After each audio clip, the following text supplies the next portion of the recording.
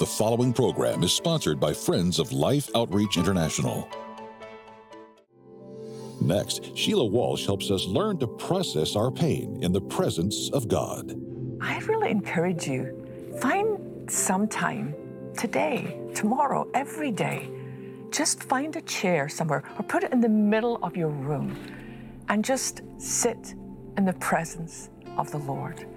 You are fully, completely, totally seen and loved by God. And He's listening.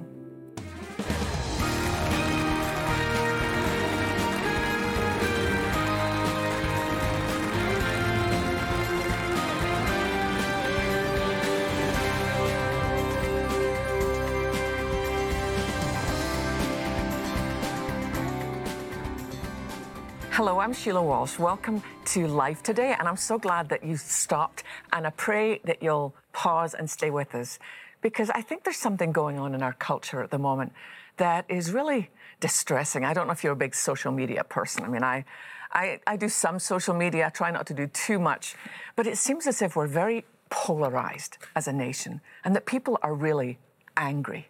But, you know, sometimes I think at the root of anger is actually pain. Sometimes anger is more comfortable because it makes us feel as if we're in control, even though we're not.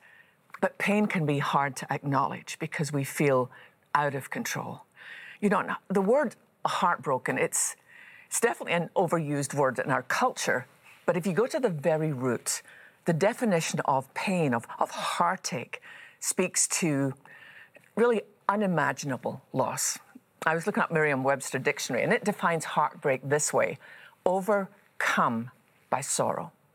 And I want you to know, if you think, well, does God know? Does He get what I'm going through right now? The Bible is brutally honest about the reality of heartbreak. I mean, here's just a couple of verses. My heart is troubled and restless. Days of suffering torment me. I walk in gloom without sunlight. I stand in the public square and cry for help. That's from Job, a man who was, you know, a blameless man, but still experienced outrageous heartache. Here's another one from the psalmist David. "O God, my rock, I cry, why have you forgotten me? Why must I wander around in grief, oppressed by my enemies? Their taunts break my bones. They scoff, where is this God of yours?" You know, isn't it interesting that psalmist David said, their taunts break my bones? You know, we have that saying, sticks and stones may break my bones, but words will never hurt me. That is so not true. Words are powerful, and they can really cut to the core. I was reading a book by an author called Gabriel Garcia Marquez, and there was a quote in there that made me think, yeah, I think that ties in with what I'm talking about. This is what he said. He said, perhaps this is what the stories meant when they called somebody heart sick. Your heart and your stomach and your whole insides felt empty and hollow and aching. You know, maybe you feel like that right now. I know I've been there. But today I want us to look at a woman who experienced tremendous sorrow, but she found hope by surrendering her deepest heartbreak to God. This is something that I really believe in. Process your pain in the presence of God. Process your pain, process your emotions, process your heartache, process your doubts in the presence of God. So we're going to look at Hannah. And for a woman, the inability to have children has to be one of the most profound, primal heartaches there is. Hannah's story is found in 1 Samuel. And when we're first introduced to her, this is how she is introduced, how she's described. 1 Samuel 1 verse 2 says this: Elkanah had two wives, Hannah and Peninnah. Peninnah had children, but Hannah did not. That's how she was known to the whole community. I mean, that's a devastating reality in our time, but in Hannah's time, it totally defined a woman. Barrenness was seen as a curse and a sign of God's displeasure. But not only that, there would be huge family pressure to produce a son, an heir, to carry on the family name. Elkanah was the fifth generation of a very strong family, and they were counting on Hannah to deliver the sixth son. Carrying on the family name was so crucial in those days that Moses had introduced what was known as Levirate law. Now, you want to study that, you can find it in Deuteronomy chapter 25. But this law stated that if a man died and had produced no heir, his brother had to marry his sister-in-law and produce a son, which would preserve the dead brother's name. Now, with no male heir, a woman in those days had little worth. Every time she would be at a family gathering or walking in the market, she wore the badge of childlessness like a neon sign around her neck. The only thing that she longed to give her husband, she couldn't. Not only that, but someone else, Peninnah, Elkanah's other wife, could and did. Now, just going to warn you up front, you're probably not going to like her. We read in 1 Samuel that Hannah lived in evil days, where most people gave little thought to the laws that God had given to Moses for the children of Israel. Polygamy, having more than one wife, had become acceptable. As we read, Elkanah had two wives, Hannah and Peninnah. It's likely that Hannah was the first wife, but after years of producing no heir, Elkanah married again. His new wife was able to give birth to many children, boys and girls, but she was also a very cruel woman. Rather than comforting and supporting Hannah, Peninnah simply added to Hannah's pain, and the harassment went on for years. Listen to what we read.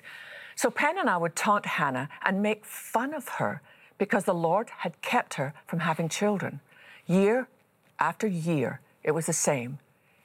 Peninnah would taunt Hannah as they went to the tabernacle, and each time Hannah would be reduced to tears and would not even eat. I mean, how cruel. Can you imagine what that must have felt like? Rather than share her children with Hannah and try to ease her burden, she used the very gifts of God to add to Hannah's pain. In addition, this custom of appearing before the Lord, most likely the Feast of Booths, 3 times a year at the central sanctuary, commemorated God's care for his people during the wilderness journey to Canaan and celebrated with joy and feasting God's blessings and mercies. But Hannah arrived every time, faced with remorse and loss and the cruelty of another woman. The Lord had closed her womb. Heartache comes in many forms. You know, for you, it might be the loss of a marriage. I met a woman just a couple of weeks ago who said to me, I've been married for 32 years.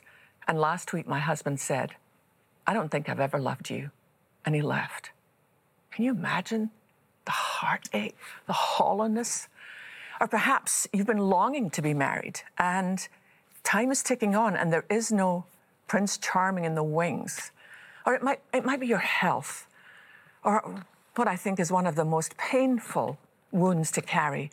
A child you raised in the church now wants nothing to do with God. The unpacking of heartache is different for every one of us, but at some point in our lives, it's delivered to every one of our doors.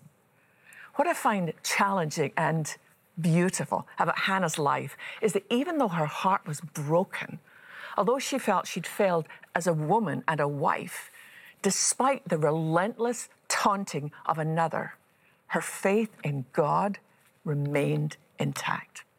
So you might want to ask, well, what was her secret? Hannah's secret was simple and profound. She knew where to take her pain.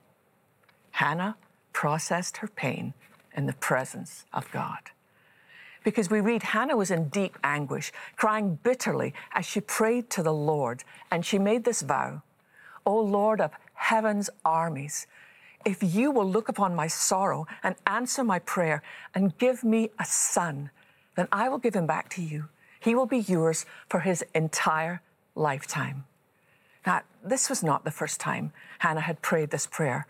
I'm sure she'd poured her soul out to God for years and years. And even when heaven seemed silent, she continued to take her heartache to her Father.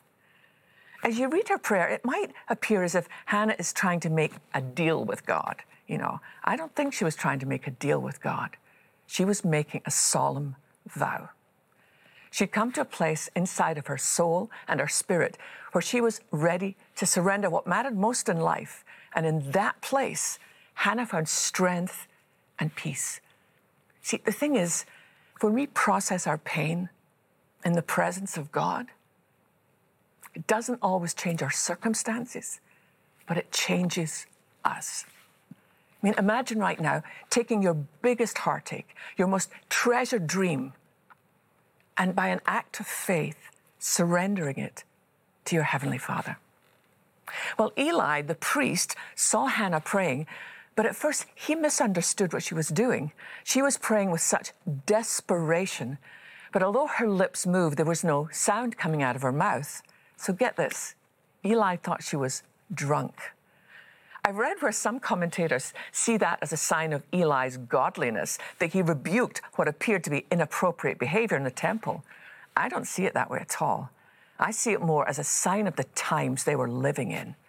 Probably been quite some time since Eli had seen anyone pray with passion. I mean, poor Hannah. Even in the house of God, she found no comfort from the very one who was supposed to be her link to her Heavenly Father. But give him credit, when Eli understood his mistake, he gave her his blessing. In that case, Eli said, "Go in peace. May the God of Israel grant the request that you've asked of him." And with that, Hannah returned home and became pregnant with a boy. She called him Samuel, which means name of God, or offspring of God, or asked of God. Now, when he was about 3 or 4 years old, Hannah fulfilled her vow to God and brought her son Samuel to Eli to serve God for the rest of his life. Now, all Hannah had ever wanted was a son, and now she had this beautiful boy. Imagine for a moment how she must have felt, being granted her heart's desire for a son, and then knowing that the vow she'd made to God had to be kept. But you know what's interesting? Because maybe you think, well, she's trapped now. She's told God she'll do this and she has to. But that's not so. Interestingly, Hannah legally had a way to get out of her vow. All she needed to do was to ask her husband, who adored her, to refuse to accept the vow she made. And she was home free. That was written into Moses' law. Not only home free, but forgiven by God. Part of the law given to Moses to help govern the people said this: if her husband learns of her vow or pledge and does not object on the day he hears of it, her vows and pledges will stand. But if her husband refuses to accept her vow or impulse pledge on the day he hears of it, he nullifies her commitment and the Lord will forgive her. So Hannah didn't have to do this. But Hannah chose to honor her vow to God, to honor God with the request he had granted her. I think what Hannah had discovered was the joy of surrender, even in her deepest heartache. This is what she said: "I asked the Lord to give me this boy, and he has granted my request. Now I'm giving him to the Lord, and he will belong to the Lord his whole life." And they worshiped the Lord there. And then Hannah prayed. It's more of a song of praise. "My heart rejoices in the Lord. The Lord has made me strong. Now I have an answer for my enemies. I rejoice because you rescued me."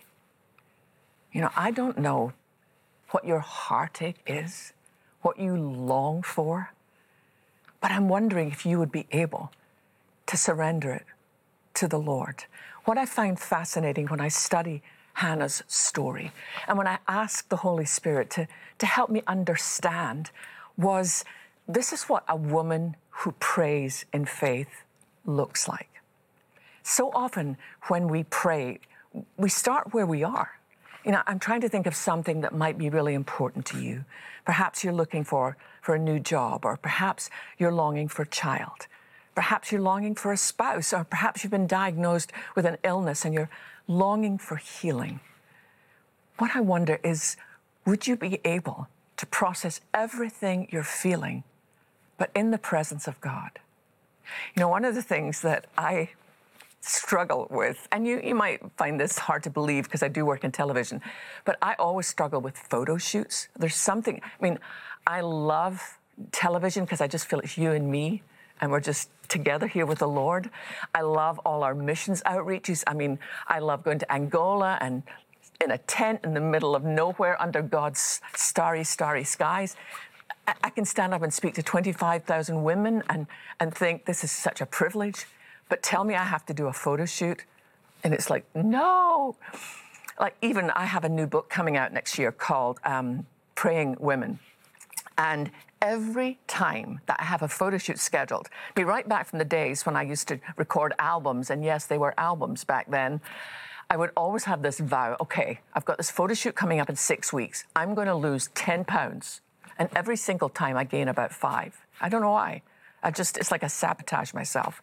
So with this latest photo shoot, we were shooting in this barn in Texas. It's this beautiful big old white barn that they use for weddings. And I arrived a little bit early, and Barry, my husband, had brought a single white chair in, and he just sat it in the middle of this. I mean, it was almost like a big white cathedral. And he sat the chair there, and then he went back to the car to make a phone call and get some things. So I was the only one there. And I'm looking at this single chair in the middle of this vast space and sunlight coming through the windows. And as I stood there, now I've never heard the audible voice of God, but I heard in my spirit the Lord say, why don't you come and sit a while? And so I just made my way, and I just sat in that chair in the presence of God. And I have to tell you, the peace that came over me, because if you're like me, there's 1,000,001 things going on in life. And so often, all our insecurities come to the surface. But I really encourage you, find some time today, tomorrow, every day. Just find a chair somewhere or put it in the middle of your room and just sit in the presence of the Lord. There's something beautiful about, I mean, for me that morning, it was like, well, Lord, here I am again, did the same old thing again. And then being reminded, you know what, it does not matter. That stuff doesn't matter at all.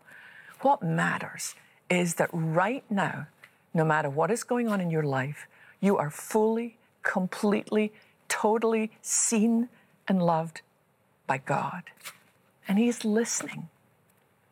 There's something so calming to our spirits when we just shut off the noise for a while. Maybe you get up in the morning and the first instinct is to turn on the television. You know, it might be good just to start a few new habits of just having some quiet in the morning.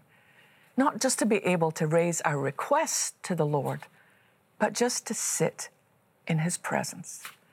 And if you are facing some heartache at the moment, I would remind you of the change that took place in Hannah's life. Because even if her husband tried to understand, it's interesting because 1 Samuel 1 verse 8, I call it a kind of bless your heart verse, because Elkanah says to his wife, why are you crying? Why won't you eat? You know, you've got me. Isn't that better than 8 sons or 10 sons, I think he said. And that sounded like bless your heart.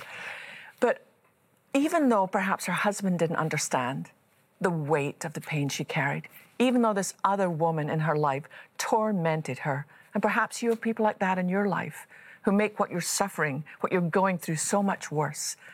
What Hannah did is she took her pain.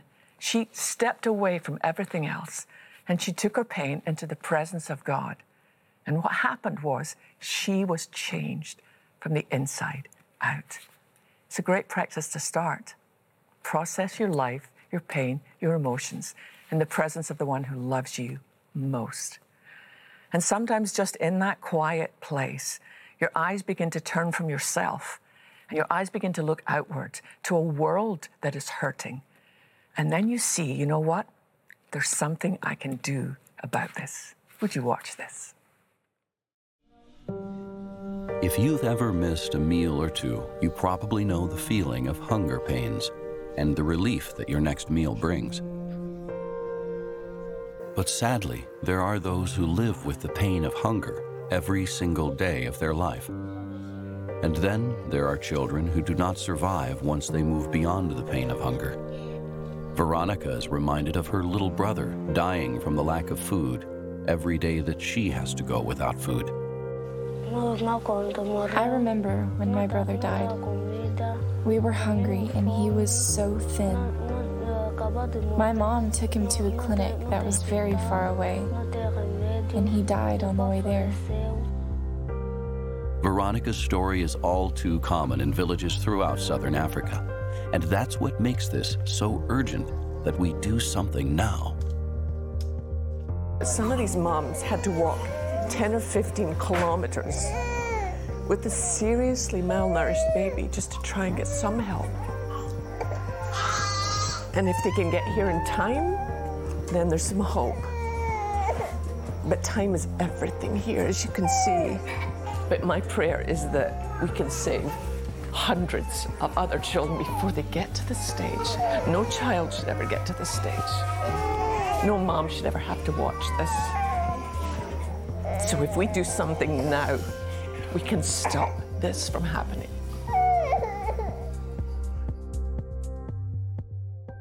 I cannot tell you what it's like walking into a malnutrition clinic. It's like, I get on a plane in Dallas, Texas, and within a few hours, maybe a day, I'm in another world. And I've gone from an airport where there's 101 fast food restaurants and people tossing food that they don't want to a place where there is nothing. Can you imagine, as a mom, having your child die before your very eyes, in your arms, simply because you couldn't provide anything for them to eat? And some of you have written and asked me questions about, why don't they have anything? Don't they work? Isn't there a way to... If drought happens in Africa, if there's no rain, the crops fail. And I've walked with these women as they literally, with their fingernails, scratch through the earth, trying to find anything that they could give to their children. And the sight of these precious little ones whose hair has turned red through lack of good nutrition, who have that little distended belly, but the thin arms and legs, is heartbreaking.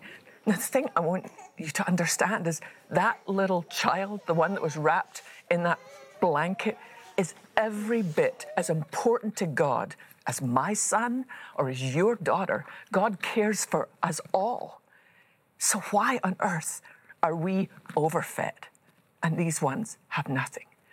It's not just even our duty, this is our privilege. That's why I love mission feeding.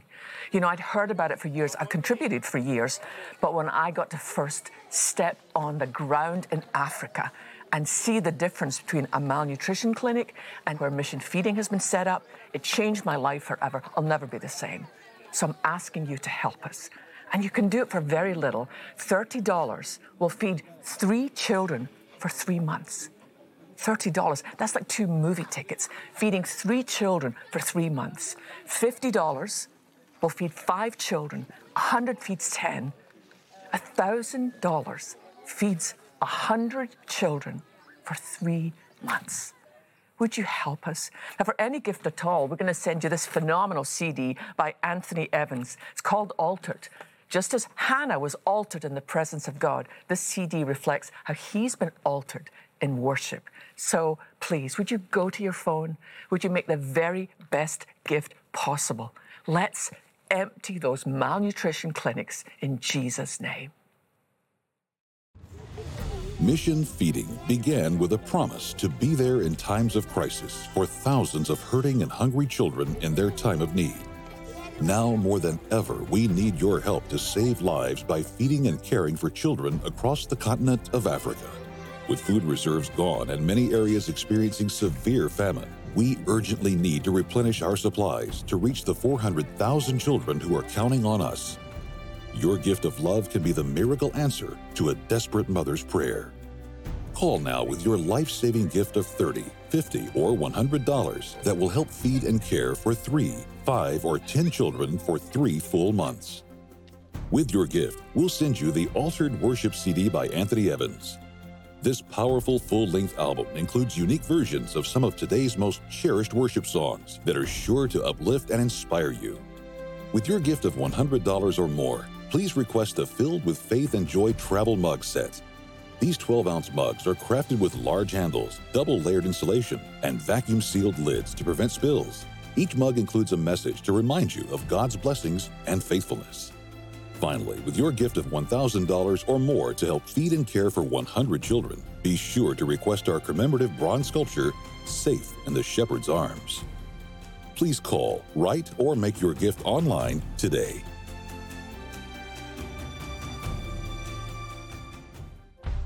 I've always said that to me, the greatest tragedy that could ever happen to any human being is to bury your own children. And yet for this mother and many others in her village, that is a reality year after year after year. Please, do what you can do. Be a part of helping a mother like this to ensure that she doesn't bury the last of her 2 children that are left. You say, well, what can I do? How do I change that? My heart's broken too, but what do I do about changing this mother's? How can I change this? You can bring mission feeding to this village. You can bring life to this village. If you will just get up right now, dial the number that's on your screen, just give the best gift that you can give. Give the gift of love and the gift of life. Give mission feeding to this mother, her children, and her entire village. Thank you so much. And I know some of you have given and given before. Let's give again. Let's never stop giving until Jesus takes us home. And as I said, for any gift at all, we'll send you Anthony Evans' CD called Altered. It is, I mean, what a voice that guy has. It's phenomenal. For $100 or more, we'll send you these great travel mugs filled with faith and filled with joy. So if you wake up some morning and you need a little bit more faith, take that one. If you need a little bit more joy, then put your coffee in that one. But let's do all of this in the name of Jesus. Wouldn't it be what a witness to the world if suddenly the children in Africa were all being fed because the body of Christ rose up and said, not on our watch.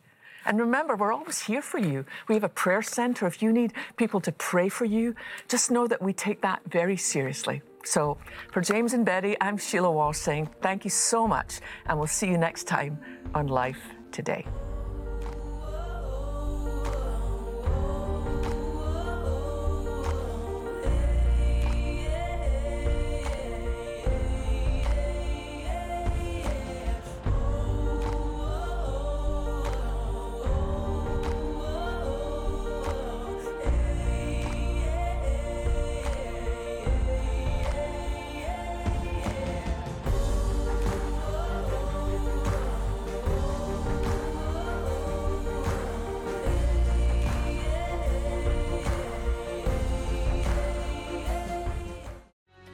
It was our daughter Sophie who looked me in the eye and she said, "Mummy, are you going to die?" Nikki Hardy learned to breathe again.